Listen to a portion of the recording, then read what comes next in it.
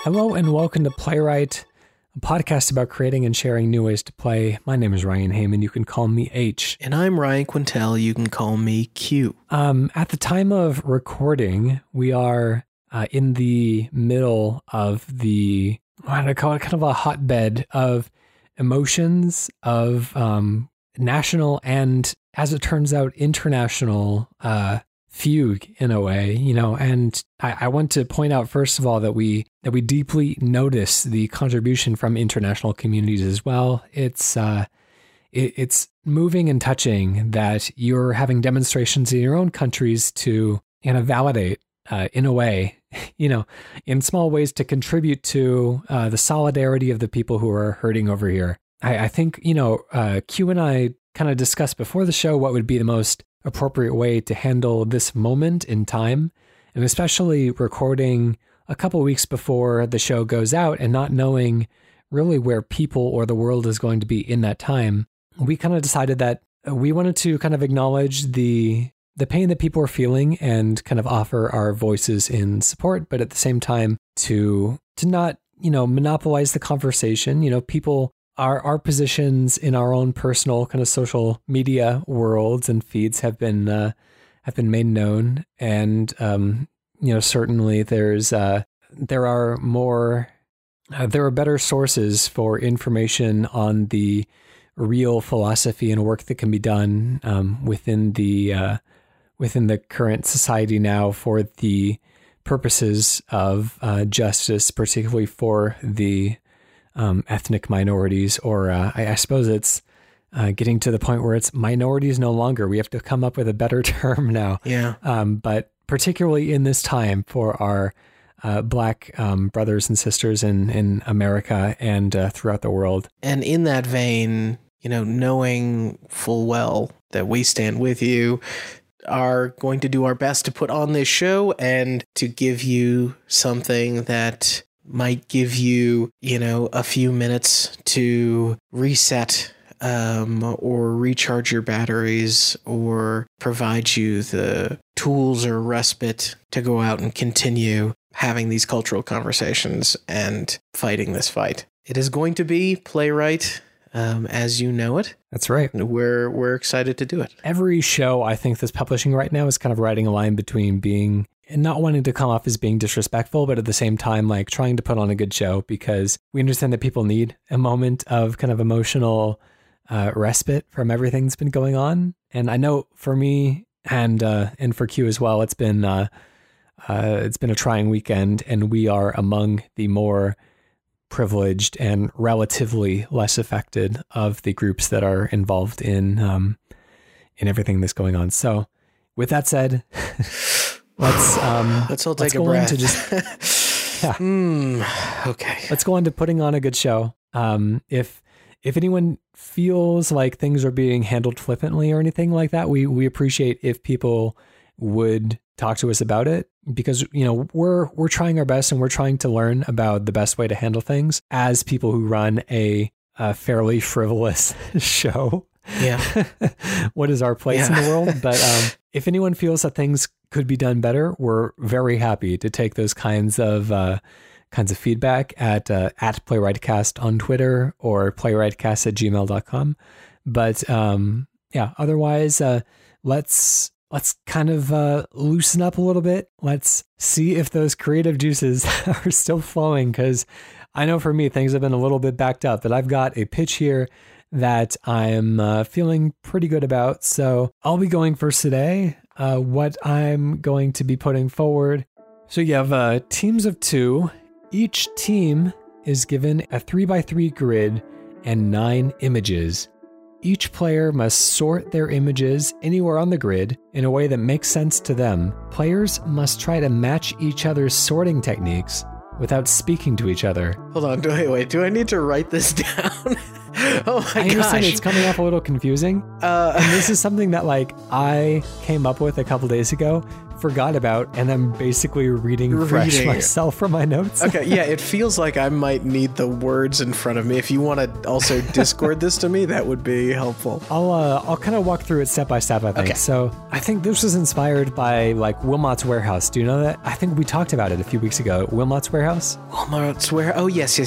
Right, so that's a game, just to kind of recap, that you play a little kind of square with a face on it. It's very kind of minimalistic, but you're given kind of a warehouse to sort. It's a top-down, minimalistic, almost kind of a grid-based type of view. Everything is a one-by-one square. You're given several kind of items from a kind of centralized point of distribution, and basically it's your job to take those items and sort them throughout this large warehouse in a way that you can go and find them later when you need them. So, you might start getting start getting types of blocks that have little pictures on them, ones that represent, things that you associate with Christmas maybe, and then things that you associate with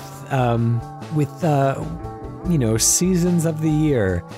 And so, you start sorting away all the Santa hats and the reindeer on one side, and then you sort away the sandals and the sun and the cherry blossoms and the falling leaves on the other side of the warehouse. And then all of a sudden you start getting things that start messing with your kind of cognitive structures that you built for yourself. You get a snowflake, which, really, like, that could go either way. You get a snowman, which again, like, that's a winter thing, but at the same time, fits into Christmas pretty well too. So, that's a bad example. That's just kind of off the top of my head, but it's a way of kind of like challenging your own cognitive structures in the way that you sort otherwise kind of neutral or unsorted stimuli. So anyways, basically what I'm saying is that kind of a competitive way of playing a similar game. So kind of starting from the beginning, teams of two teams of two, or maybe multiple teams of two. Each team is given a 3x3 grid, so 9 squares in total of 9. So you're given the grid, kind of empty slots, and then you're given 9 images. Okay. One player must sort their images anywhere on the grid in a way that makes sense to them. So, you come up with, maybe it's not a 3x3, maybe it is more of kind of like a sprawling warehouse setting, but you have to arrange your images in a way that makes sense to you. And then the other player, without speaking to their kind of compatriot, they have to try to sort it in the way that they expect that their partner has sorted it. And the closer that they get to the sorting pattern that their partner did, ends up winning or scoring more points. So perhaps other teams can take points away. Well, you know what? Let's start there. Let's disregard the last statement, strike from the records, and we can kind of work those additional complications in as we ruminate a little bit. So I'm going to go ahead and start the clock. So this is essentially a game about mixing and matching combinations, and then there's, or is this dismissed, an angle of kind of seeing what your fellow organizers also bring in terms of combinations that they're sort of unlocking and creating logical pairs of? In a way, this almost kind of like makes the most sense if you picture this as being like a card game that you all like sit around the table playing together. Okay. So you have a partner, your partner kind of sorts a group of images in a way that makes the most sense to him or her, and the other partner has to try to predict how those images were sorted by, what they think would make the most sense to their partner. Okay. Oh, interesting. And so is this, I'm almost wondering, like, does this come through a bit of a Pictionary lens where there's a challenge issued of like, we want you to construct pairings that, end up telling the story of XYZ, and then you kind of newlywed game yourself into guessing like, oh, how would, like, I'm guessing, hey, how would H or what would H use to describe this particular thing, and knowing that I have like access to this glyph library. Yeah, I think it does make the most sense for partners to know each other well. You know, I don't think it would be something you would necessarily throw upon. I mean, maybe that would be interesting if you could just kind of cast it upon strangers, but I'd like to think that there would be some sort of, because the other wrinkle I wanted to introduce into this is that if the other teams also correctly guessed how things were going to be sorted, then it would kind of cancel out the points that were won in the last round. So you have to be sorting things in a way that is understandable to your partner, in a way that your partner, knowing you the best of all, will predict, but not in a way that you feel the other teams would also predict. Okay. That almost reminds me a little bit of the recent game. Oh my gosh, I forget what it's called, but it's kind of the Prisoner's Dilemma game. Do you remember what I'm talking about? The last Prisoner's Dilemma game that I remember playing was Zero Time Dilemma from the Nonary Games series. Okay. What was it called? Zero Escape series. Okay, so I generally think that there's some social engineering here. So it almost it almost incentivizes me to kind of develop a code with you, doesn't it? Like, yeah, we're always going to kind of end this thing, with a with a heart or something at the end, like our own little team signature. I originally pitched this as kind of like a 3x3 grid. Maybe that's not the most interesting way to do it, because it feels like at that point there was a relatively good chance that you're going to just like guess correctly anyways. Or, if you guess, I don't know, it just feels like it's like maybe if the shape of the grid were different, it could be more interesting. Like, even if it was still just 9 squares, if they were all laid out in kind of a linear format from left to right, that could be interesting. You can start to get into a lot more kind of thought processes on kind of a sequence of events, whether it's kind of evolutionary or moving from, least sophisticated to most sophisticated inventions, or, I could see a lot of interesting thought processes coming in that way. If you had to overlay it onto a calendar of the year and basically choose 9 dates throughout the year fit all of those items on, it would be really interesting if the kind of like shared experiences that people had led them to correctly guess what dates each would be associated with, knowing that some of them, like sandals, were probably going to fall somewhere in the summer period. But I'm interested in exploring kind of like different frameworks for this to make the guessing game a little bit more interesting and a little bit more revealing of people's personalities. Yeah, I'm starting to think about like one layer of complexity to potentially add on to this is having certain glyphs, certain symbols that as they sit next to each other in this grid, or as they have a relationship with each other on the grid, they kind of combine to make like holistic thoughts or phrases. So now you're almost like communicating in this alien language, which is something that we, love to kind of play with here on the show. And I'm wondering, like, could you do like a snowflake and like a little, like, let's say it's emojis for a second, like snowflake and a devil emoji, and then that's like hot as hell, The snowflake, I don't feel like I'm entirely following. Oh, sorry, that's cold. That's cold. Sorry. Flames, flames, and the devil. I guess that could also be burn in hell. But that sort of stuff where like maybe even after placing your glyphs, you get like 2 or 3 links that you can place in between 2 glyphs, and so you can say, hey, these two have a direct relationship with each other, or these 2 things represent a single thought. So you're almost like there's always 9 points of articulation, but you can sacrifice, the risk reward, sacrifice one of those slots in order to say something more comprehensive about the concept that's in 2 of them. I do like the idea that you introduce of kind of like making emojis the kind of currency of this game in a way. because I feel like scrolling through the emoji keyboard, there's so many strange ones. Yeah, there are. And like things that like seem to represent such specific use cases that I can't imagine ever using them. Yeah, you have like every nation's flag.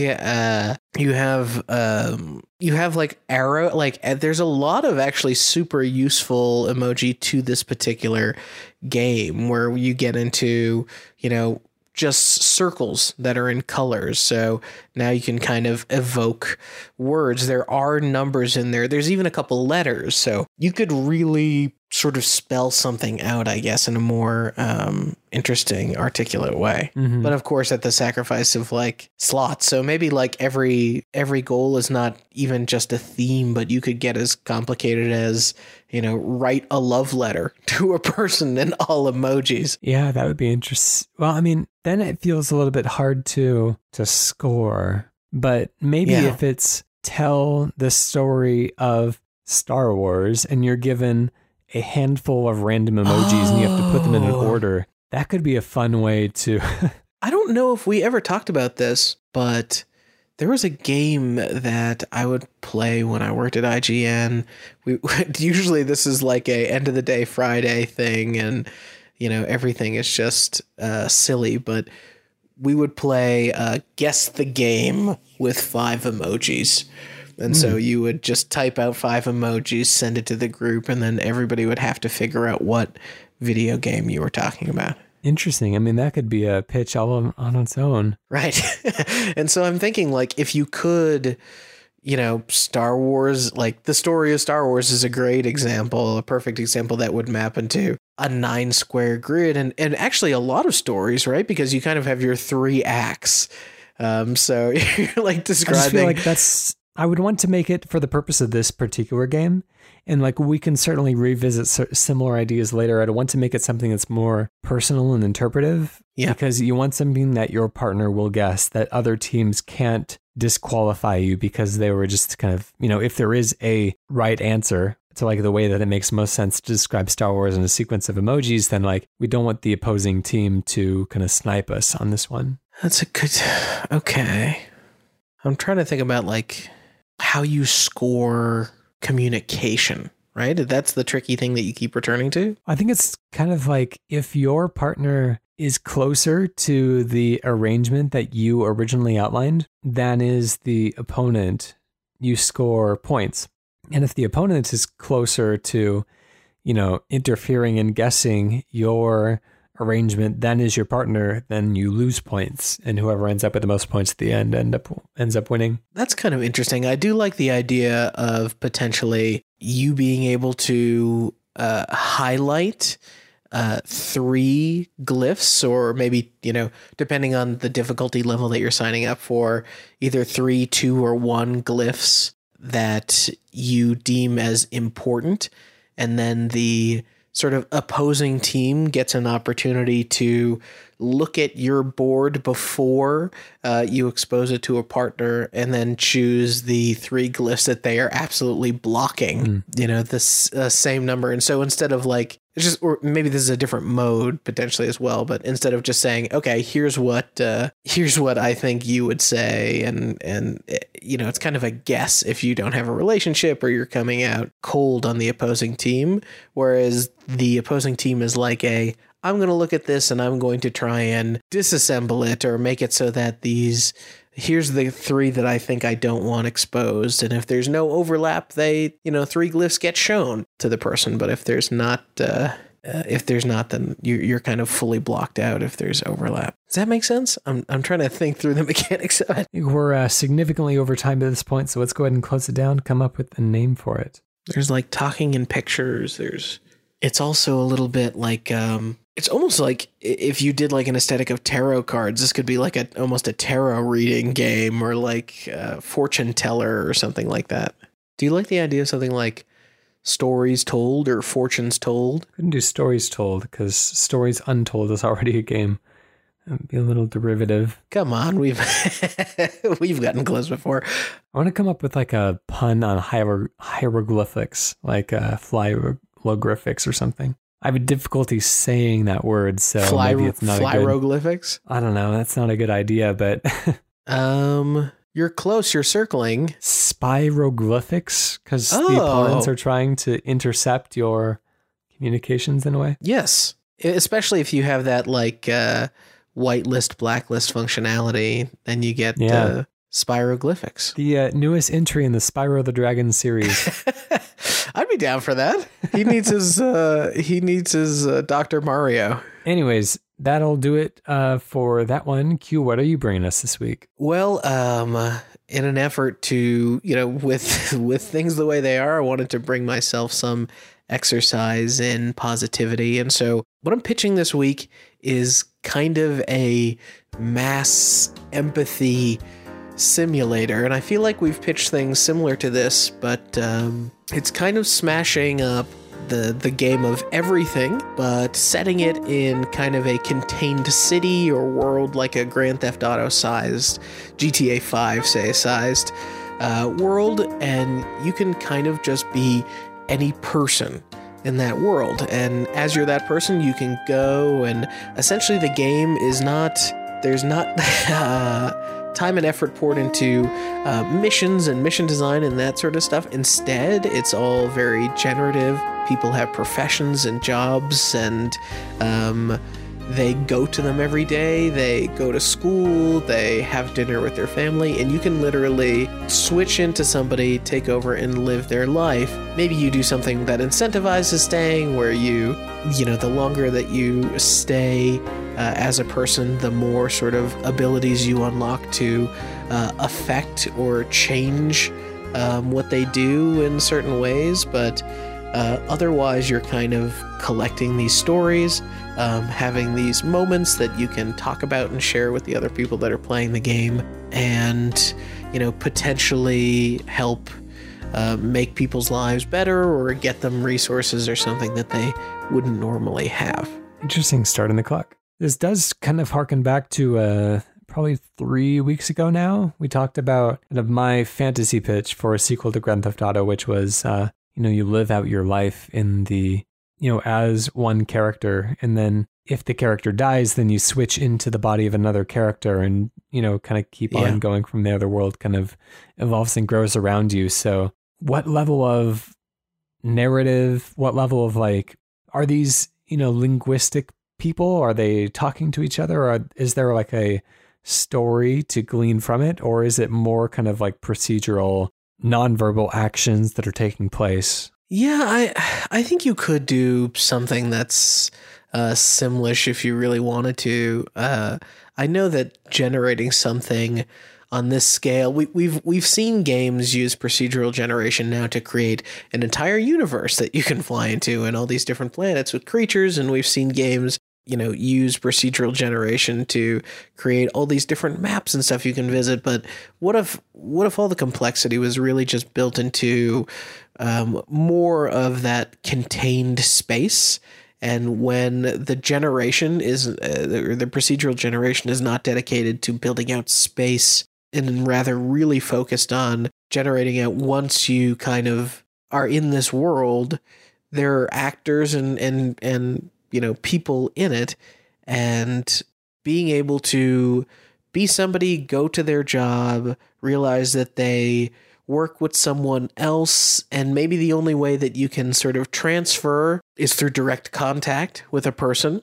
You could have opportunities where somebody gets in trouble, or they end up in prison, they end up in a hospital, they end up having a conversation with someone, and by engaging with someone else, actually through conversation, actually through helping somebody else, that unlocks that person to sort of transfer into. Like a pay it forward in a way as an alien symbiote. Yeah, and so it's kind of interesting. I mean, this is now, you could probably hear me come to that in real time, but the idea of it takes a good deed for somebody else to sort of make that person available on your roster, you can kind of slowly build your way towards somebody being able to I hate to use a term like occupy, but sort of take part in the life of anybody in their city simply because they've spread that much good. We could almost kind of envision this in the same way that, this kind of like contact infection in a way, like obviously brings to mind a lot of the COVID stuff that's happening right now. Yeah. Like what if we take a kind of a disease spreading model, a virus spreading model, something that, is kind of a painful subject right now, and turn it into a kind of pay it forward, like, doing good for people ends up kind of having rippling effects throughout the entire community type of message. Yeah, that's interesting. One of the things indulge me here for a second. One of the things I've actually thought a lot about lately is how one of my personal goals for myself, and I don't know if this is ever going to happen, maybe it's just a fantasy and I shouldn't, dwell on it. But, when you're young and you grow up in a culture of, the tech industry and Titans and all this stuff, and you're like, oh, any individual can change the world. And that's a promise that many young people are told. And then the older you get, like the more simplistic or sometimes dialed back your view of what is important and what does success look like becomes. Mm-hmm. So I like the idea of, at the very small level, maybe you start as one character with some level of agency and you can do small good. And then as you kind of are able to pass on these good things or maybe make contact and have these conversations closer than 6 feet apart with other people, maybe then you can slowly get into the scale of like, okay, well now I actually can influence enough members of this community where we can start building a community garden or enacting like new levels of complex sort of do-gooding, if that makes any sense. That's interesting because, the pitch is kind of premised on this idea of kind of passing from person to person, the actual player characters being kind of an impermanent state, but maybe the environment that they inhabit is something that kind of carries forward. So unlike a lot of video games, the progress isn't made in the powering up of the individual, but rather the kind of collective good that you can do to the environment, which is something that you do kind of pass down to the next character that you inhabit in the same way that you would kind of pass down your environment to your actual next generation. Now you kind of get a situation where you're almost enacting like Sim City or City Skylines like policies where you're able to say, take away the economics of it for a second. Like this is not intended to be like an economic sim or anything like that. But, a community can have a community garden, a town can make policies for, safety or schooling or build a community center or something like that. And then once you get into sort of city-sized stuff, you can enact entire social policies that improve the lives of people around you, all because like you personally at one time as one of your characters helped the person who became the mayor, right? So we're talking mayors and all this kind of thing, like how big, institutional, like how organized is this versus more of kind of an abstract representation of communities of people? How much of a city management type of thing do we want to make this? Yeah, I don't necessarily want to do the whole like zoomed out view, like go big sort of thing. I think it's better to try and keep this really small, like keep you in the perspective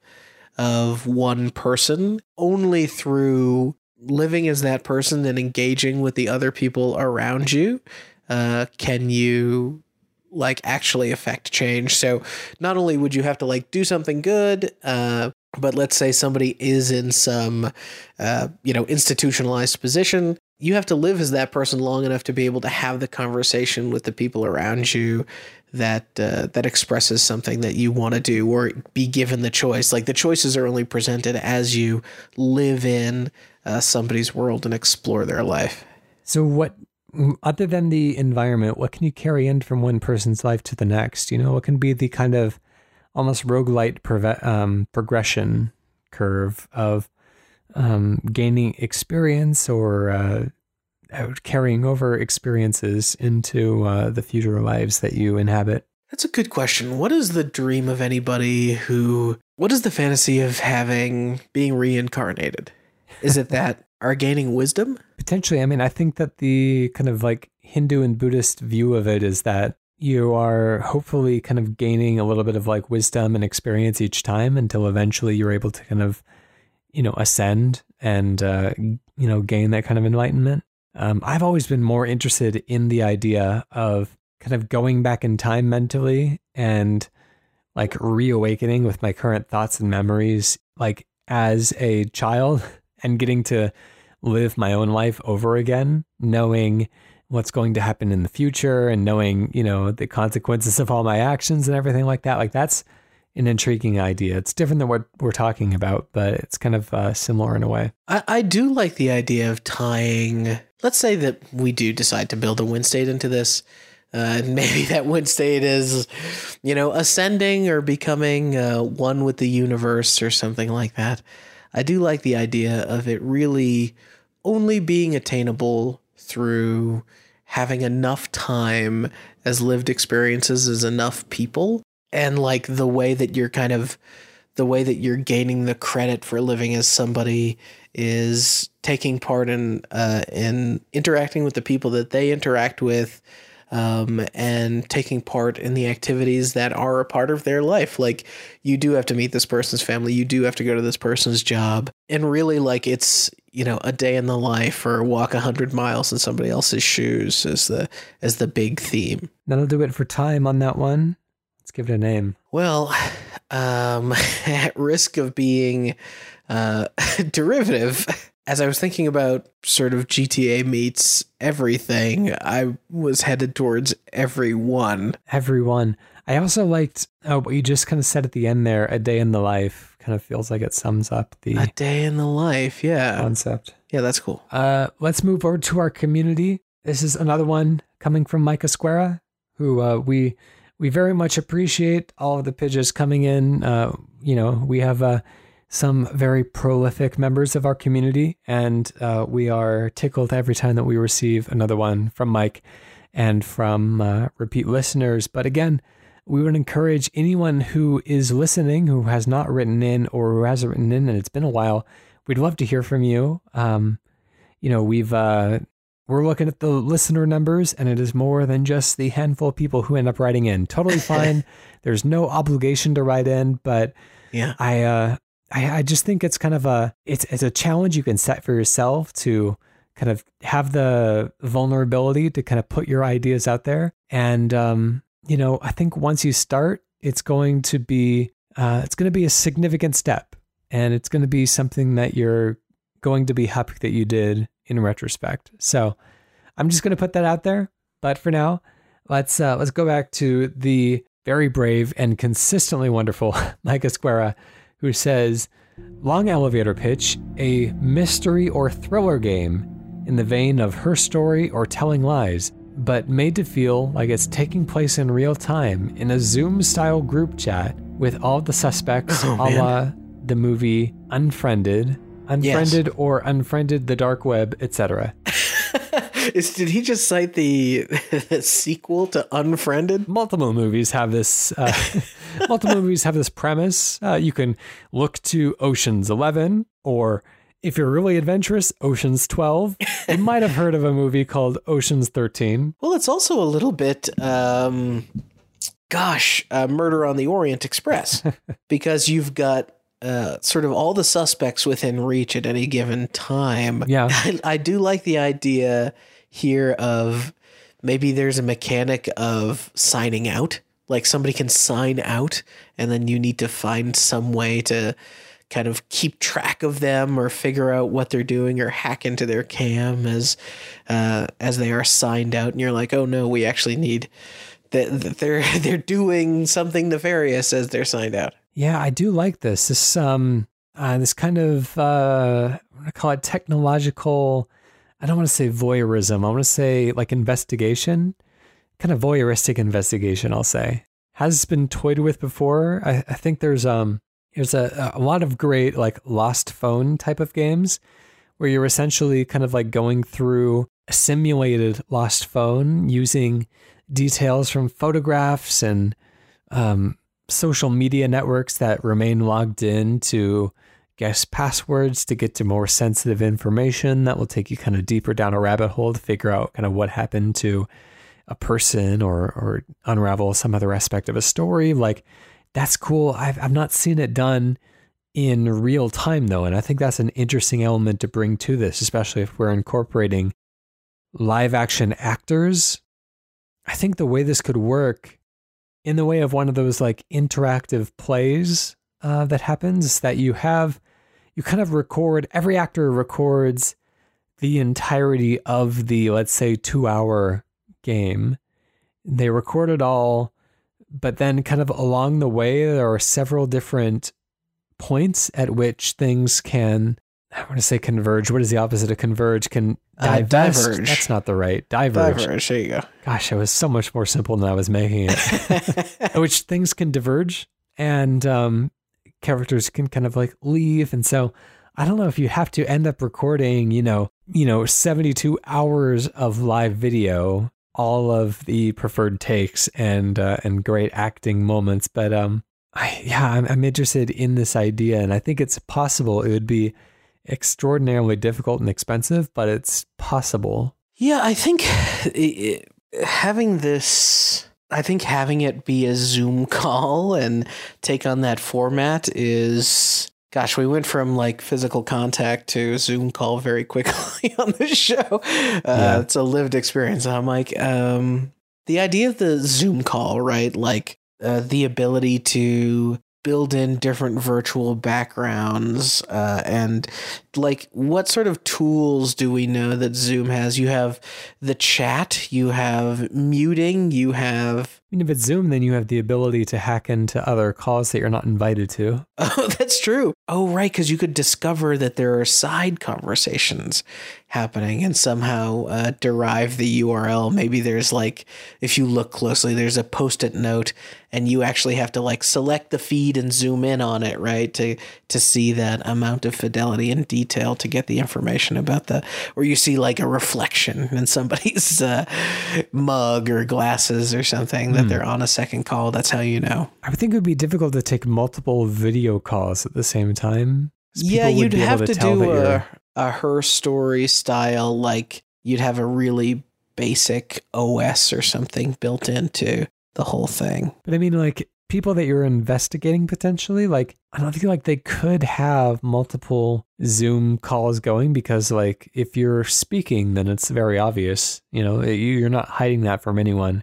You could be texting off camera, you could be typing emails and stuff. So maybe texts and emails could be intercepted within a very kind of short window of time. If you are able to kind of like ascertain that somebody is currently texting something, then you can like set up a web, target it at them, and you'll receive their incoming text, but it kind of counts against a energy meter, kind of like a Five Nights at Freddy's type thing where like you can't constantly monitor everybody. You have to kind of like split your attention so that the energy levels don't run out. But I'm going to actually have to play Five Nights at Freddy's. That seems like a piece of playwright homework at this point.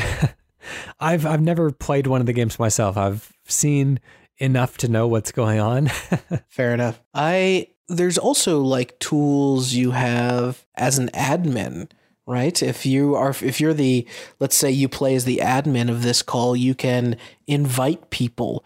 Perhaps you get the sort of oft fictionalized, you invite in the second detective or something onto the call and you unlock that like almost like a phone a friend or something in Who Wants to Be a Millionaire. Or you could, maybe as you determine somebody is innocent, you actually like kick them from the meeting. You're like, okay, I've declared like this person is not part of it, and the job is just to leave the suspects on the Zoom call long enough, and then when you get down to 2, you get like a secret prompt to like go and alert the authorities. Ooh, this feels like swatting. It's not intended to, but kind of alert like, all right, now the cops are on their way and you gotta like keep the killer on the line, sort of. I think the real-time element adds a lot to this, in that the time that you're spending writing notes, reviewing notes, like, is time that you're essentially losing from the investigation and from being able to provide more kind of like substantial evidence. And the fact that, the videos might diverge at certain points in the conversation, invisible to you, but still kind of having that in the back of your mind that you might be sacrificing points of divergence if you're not kind of aggressive enough in making leaps in logic in a way, and taking educated guesses to either put out accusations, to throw some people off the line, to invite others onto the call, to take advantage of these situations as they present themselves. It's a very high stakes game. Right. And I actually think you would get some of this because also in the fiction, like the free version of Zoom, outside of pandemic times, actually has a time limit to the call. So you have that kind of baked in. All right, you've got, it's 40 minutes in real life. So maybe it's potentially half that or something like that. So you have a little bit more of a contained play session. 40 minutes isn't bad for a whole game. I mean, it's short on the span of a full game. That's fair. I mean, potentially though, you don't get it right. So, yeah. Right. Multiple 40-minute sessions might be a little grindy, but it's kind of a Mobask amount of time. I wonder, what can we do with the chat? I wonder if there's you're almost taking Zoom as the video tech, but you're doing a little bit more Twitch chat sort of features where you can play sounds or cue different effects or something. It's something to, I don't know if it's to affect the conversation or to drive it in a different direction or. Yeah. So let's see. What are the things that you can do in an actual Zoom call? You can kind of raise your hand to indicate you have a question. You can talk in the text chat. You can interject, obviously, vocally. Are there any other actions that you can take in a Zoom call? You can invite, you can kick, you can change the layout of the people on screen. So, you can screen share. That's or true. Share another application window or something like that. I wonder if there's something like that. Anyways, we're going to have to call it time on that one. Let's close it down. Let's come up with a name. I mean, if you execute it with seriousness, I think this doesn't work. But if you have more camp to it, you could have something fun like Killer Meeting. Actually, in the pitch, the subtitle of the unfriended sequel, The Dark Web, ends up working pretty well here as well. Yeah, that's cool. The dark web we weave. I like it. Anyways, thank you again, Mike Esquera, one of our most loyal writers recently. Again, thank you for writing in. You are always welcome to continue writing in with the abundance of ideas that you have, or anyone else we would encourage to write in as well. We love to feature new voices and new ideas on the show. So you can write us at playwrightcast@gmail.com. You can go to our website, playwrightcast.com/pitch, or you can tweet us at playwrightcast. Special thank you to Protodome for the use of our theme song, Hello World, off the album Blue Noise. And while you're listening, if you need some other entertainment, I suggest you go check out the Kane and Rince podcast or Sound of Play or The Sausage Factory, and you can check it all out and our show at kaneandrince.com. We should mention, we got so hung up on the gravity of the world situation at the beginning that we forgot to mention that this is our 3rd anniversary show, I think it is. Oh my gosh. What an insane 3 years. Last year we did a big E3 send up. This year, E3's canceled due to COVID. We're all bummed out due to, police protests. And it's just, I don't know. We just haven't really had it in us to do something similar this time around. But we'll make it up to you at some point. We'll we do intend to do something fun to celebrate the anniversary at some point. We don't know when it's going to be, but like we'll circle back around to doing something kind of out of the ordinary at some point in the future.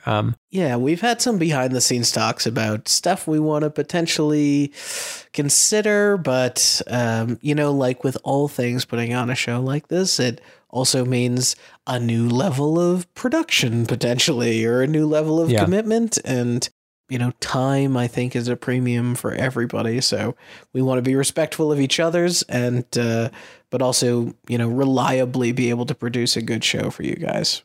But yes, let's take an IOU on this one. Anyways, just like in previous years, we've got our new podcast artwork going out in a couple of weeks.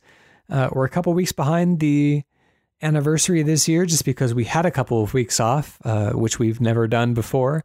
So, expect that to come around soon. But I think it's a kind of an interesting, it's an interesting take on the artwork that you might be familiar with at this point. I'm interested to You kind of sound like you hate it. No, I actually really like it. Okay, great. Good. I think it introduces kind of like without saying too much, it introduces a cool kind of finality to what we're doing. Oh gosh. Yes. And if you stay tuned, after all of this year's episodes, at the very end of the year, we will be revealing the person who's actually been the villain the entire time. So it's a long sort of Marvel-esque tease, but I think really worth it at the end. That's right. Well, speaking about worth it at the end, we have another redacted game for you today. Ooh. I'm bringing in a game. Let's see if you can guess what it is. All right, redacted game. Yes. Redacted is a single-player slapstick comedy adventure role-playing game set in the wild Redacted of the Kingdom of Redacted universe. Traverse snake-infested gulches, punch skeletons wearing Redacted, grapple with demon Redacted, investigate a wide variety of disgusting Redacted, talk your way out of trouble as a silver-tongued Redacted, plumb the Redacted mysteries of the cosmos as a wise and subtle Redacted, or let your fist do the talking as a fierce Redacted. Explore a vast open world and encounter a colorful cast of characters, some of whom are good, many of whom are bad, and a few of whom are redacted. Oh my gosh. Okay. There was talk early on about having a kingdom, and we're talking about also plum. I don't know if this is a literal plum. Of course, this brings us, there's only one king of plumbers in video games, I think, unless I'm about to be to be thrown. But this takes me into the Mario verse a little bit. But you said it's an RPG? Yeah, it is as they say, a single player slapstick comedy adventure role-playing game. Comedy adventure role-playing game. Oh my god. And I myself, I can choose from multiple roles, and it's kind of like a say like a job system like you would get into Final Fantasy IV or something like that. You're playing a character, but you can choose to specialize in different things. Okay. Right. I can do multiple things on this. I'm kind of in not Night in the Woods, but it almost seems like is it Undertale? Nope. Guess one. Incorrect, unfortunately. Okay. All right.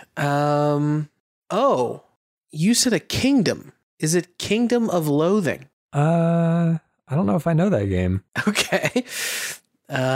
Kingdom of Loathing is this old browser game. It was also West of Loathing is part of it. Interesting. Okay. Well, this is probably an anticlimactic way to reveal it, but West of Loathing is the correct answer. Oh, okay. All right. I didn't know it was a part of a larger series. Well, it's the Kingdom of Loathing was the original, and then I think West of Loathing came out. So you're obviously... Well, you got it. Right. I did. So I've never played West of. Summary here: West of Loathing is a single-player slapstick comedy adventure role-playing game set in the wild west of the Kingdom of Loathing universe. Traverse snake-infested gulches, punch skeletons wearing cowboy hats, grapple with demon cows, and investigate a wide variety of disgusting spittoons. Talk your way out of trouble as a silver-tongued snake oiler.